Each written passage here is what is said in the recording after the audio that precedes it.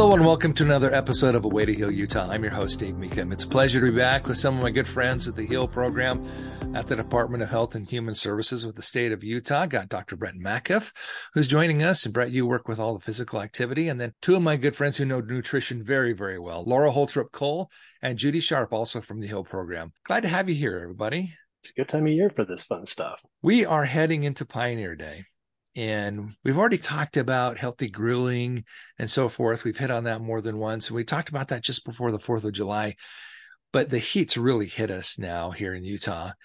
And I thought this would be a great time to talk about hydration. We talked about it in passing before. We've talked about how important it is to make sure that you're properly hydrated when you're outdoors and being active. But I don't think we've ever really taken the deep dive on why that matters. Laura, let's maybe start with you. We hear about hydration all the time, and maybe you can help us understand on a deeper level why this is so important. Yeah, sure. And this is something I think, we all hear about it. And it's like one of the things people are always the first to volunteer, like, oh, I'm trying to drink more, which is a good thing for most of us, I think, because a lot of us are walking around, slightly dehydrated. Though maybe not as many as we think. But yeah, so hydration is so important because it's really what keeps our body going. So we rely on water to be like the highway in our body, the highway system to transport everything our cells need around the body. And if we're slightly dehydrated, we're going to have circulatory difficulty where it just takes a little bit more for our body to get all the nutrients it needs to the places it needs. We are 70% water, I think? Is that the number? Yeah, it varies, right? It varies on your body composition, how much muscle has more water than fat. But yes, we're the majority water. Our cells are mostly water. Our blood is almost all water. So it's an important thing. What are some of the signs? I know there are several, but what are some of the signs that we aren't getting enough water? Yeah, I mean, we're probably familiar with the symptoms of like maybe headache or feeling a little lethargic. Of course, like mild dehydration, the symptoms are more mild. With severe dehydration, we could start getting into like dizziness or confusion, and that can get really dangerous. But our body's really good at balancing our water. So like with the help of our brain and our kidneys, we're good at regulating how much water we have in our body. So like if we have to get rid of waste, our kidneys can get the message like, okay, we have to get rid of this waste, but we're going to conserve water. So we're going to reabsorb that water. And so we can basically like recycling water. But we're not feeling our best when that's happening. Even below 2% dehydration, we start to feel those symptoms of fatigue and headache and less clear thinking. I bet Brett could speak even more to what happens to our exercise output when we're dehydrated. That's also not a good thing. Well, it's actually one of the bigger things. If you're really struggling out there with whatever your activity is, it's probably a good chance that it's either A, you haven't had enough glucose coming into your body somehow, however that is, whatever your food source is, and you're probably not getting enough water. I'm glad you mentioned the 2% of body weight because that's kind of the marker we always use. But it's when you hit that 5% of your body weight dehydration. Okay, I know that not a lot of us are measuring our power output unless you're a cyclist, Tour de France and all that. But it's about 30%. When you hit that 5% point, you have decreased your ability to function and perform by a full 30%. And if you go more than that, you're actually going to start seeing some organ damage. So, I mean, we want to be super cautious about this. So this is leading up to the magical question. And I know that there's always some, I don't know if the word's controversy, but I don't think there's universal agreement on this. How much water do we need every day? You want to say it first, Laura? Should I? It depends. It depends if you're, not petite guy like me, or if you're a kid, or if you're an endurance athlete, or if you're doing things outside, or if you're doing things even in the water itself, you still need to be drinking a certain amount of water. So yes, when you hear the 8 glasses of water a day, you know what? Let's be honest. It depends on who you are. I laugh because that takes me right back to basic training. Ah, yes, the color of your urine. I love those little signs right above each urinal. What color is your urine? Yeah, that was great. I They was worried about the literally people who are in the orange or black character. I thought that was like, maybe you don't want to be that far. they literally had somebody checking your tray in the chow hall to make sure you had enough water. Oh, that takes me right back. But it's kind of funny because there's all these, voices out there saying you should drink this much or that much. I have a daughter who got it in her head that she needs to drink a gallon of water every day. And she actually did for a while. I think she's kind of fallen off of that a little bit. But I suppose it's better to drink a little too much, to be a little excessive, than to be not enough. And there can be a limit of too much. There is a very, clear point where you have too much and you've thrown off your uh, it's essentially a balance of all the different things in your blood, the salts, the potassium, all Right. the various things. You can get to a point where you've had too much. And I tease my daughter because I call her a drink goblin because she's got at least three, various large insulated mugs of whatever brand at any given moment. I mean, it's kind of gets to the point of being funny. But yeah, I would definitely have somebody err on the side of making sure they've got maybe a little too much because the good news is your body's going to solve that real quick.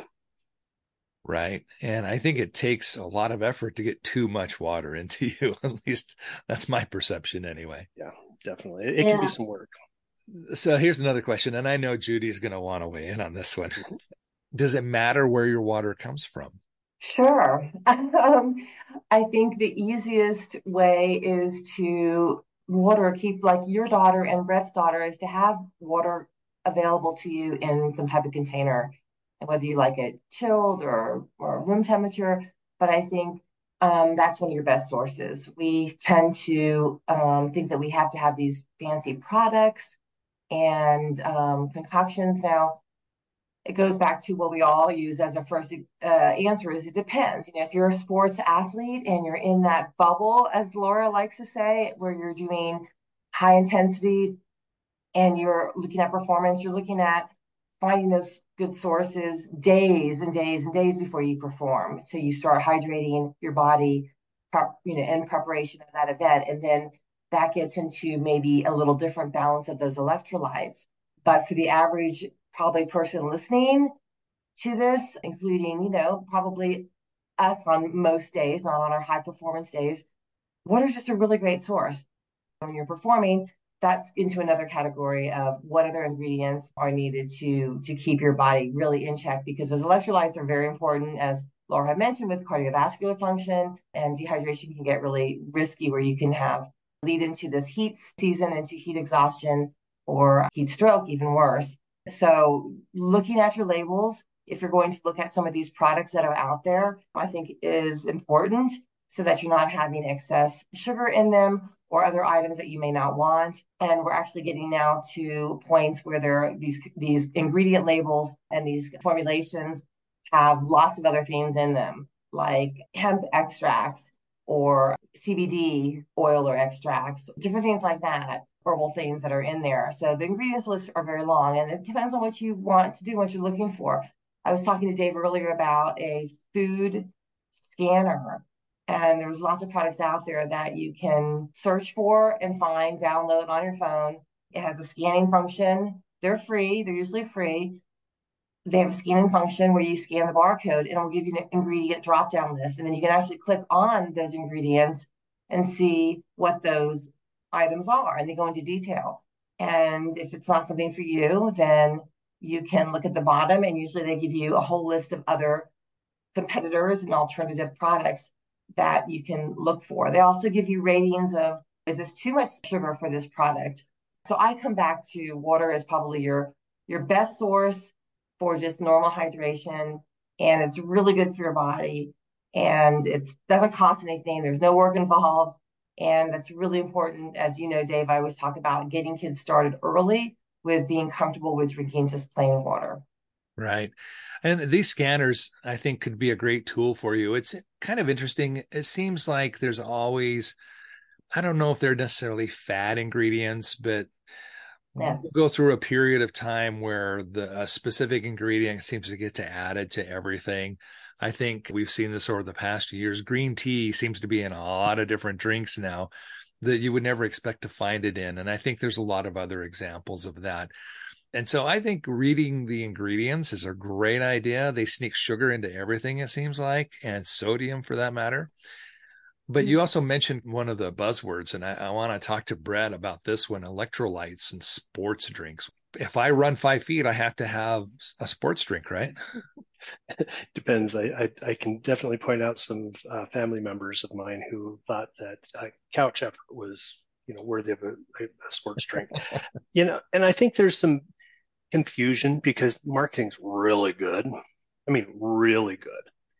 That you have to have the sugar, the salts, the potassiums, the calcium, all these things that were built into these sports drinks are designed for people that are going to be putting out fairly heavy, intense, we'll use the term intense or vigorous intensity for about an hour. That's a lot of work. I can think of very few sports that would require that. Again, or like we've said, endurance athletes, absolutely.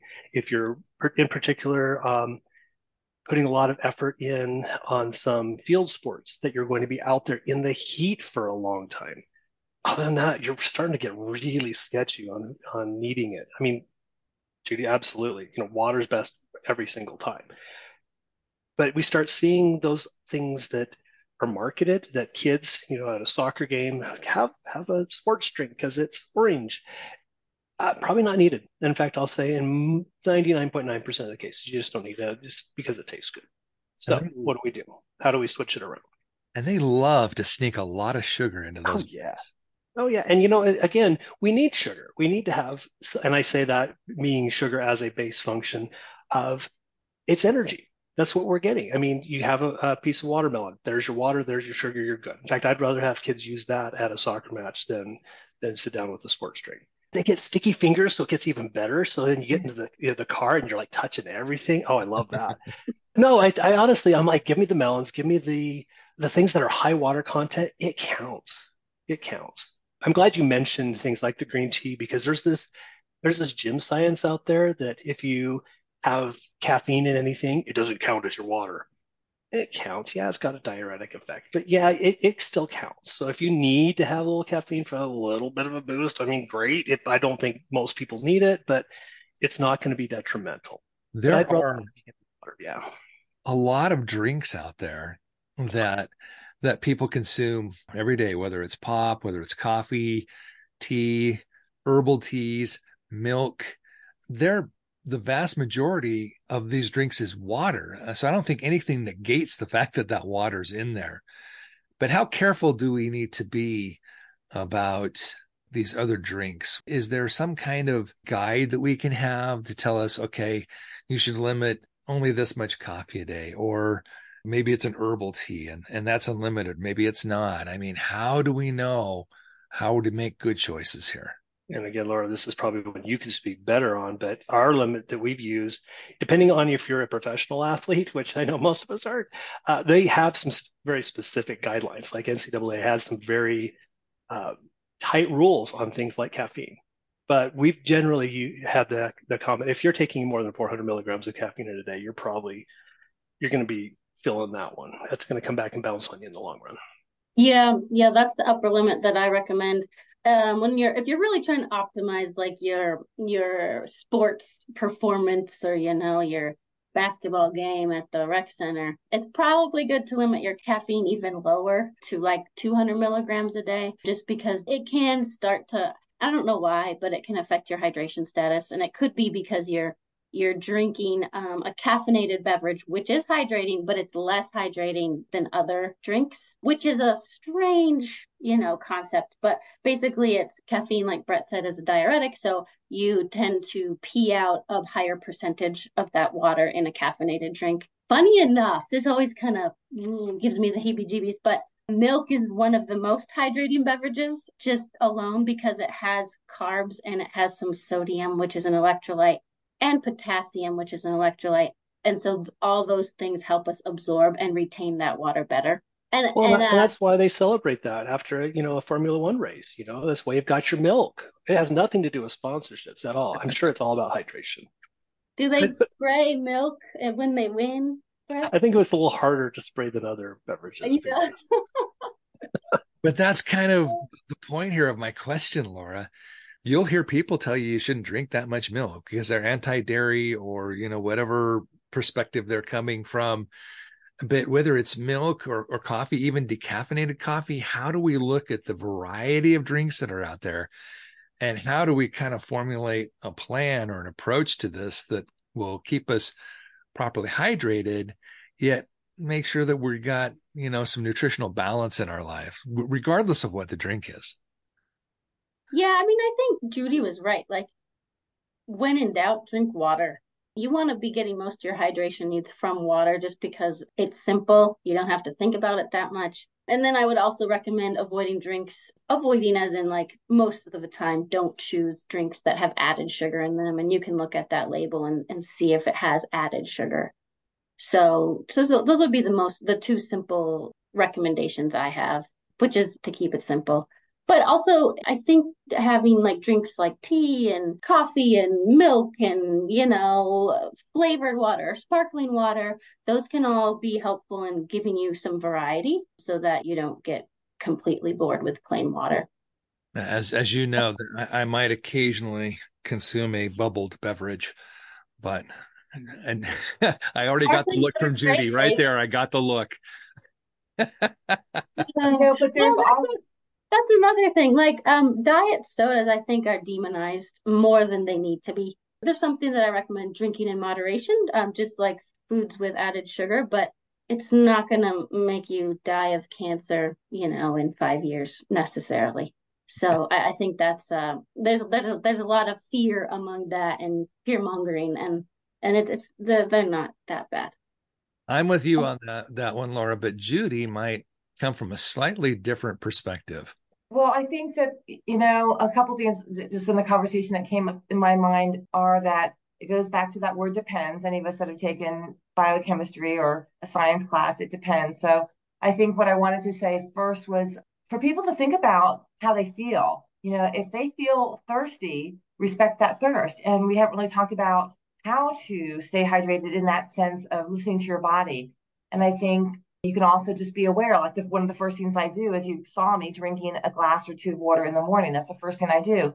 And I think listening to your body, if you start feeling a little bit of headache, then hey, that's a sign that you have already been dehydrated if you're in that circumstance, if that's the factor, because dehydration occurs over not just minutes or hours, but over a longer period. And it depends on your circumstance, your environment, your heat, your exercise, all these things that we've been talking about. So that's one thing I wanted to mention about listening to your body and respecting your body. And some people are more sensitive to products like caffeine, and that won't work for them because it will be the diuretic in their equation. And that goes back to looking at ingredients to answer your question, Dave, as far as maybe people don't want caffeine because they have a cleaner diet and they're not using the caffeine for the effect that we mostly use caffeine for, and not to put them down in a category that they're too eccentric or they're too strict. That's their choice. They may know their body really well. And I think that's a good thing that we're not listening to our bodies well enough. I love this. And I think that's a great way to end this discussion is that we know how important hydration is now, but I think that idea of listening to your body, it's going to tell you what it needs and what it wants. And if you get in touch and in tune with that, then that's going to be a great guide for you. I start out every day with a cup of herbal tea. I hope that gets my dietitian stamp of approval.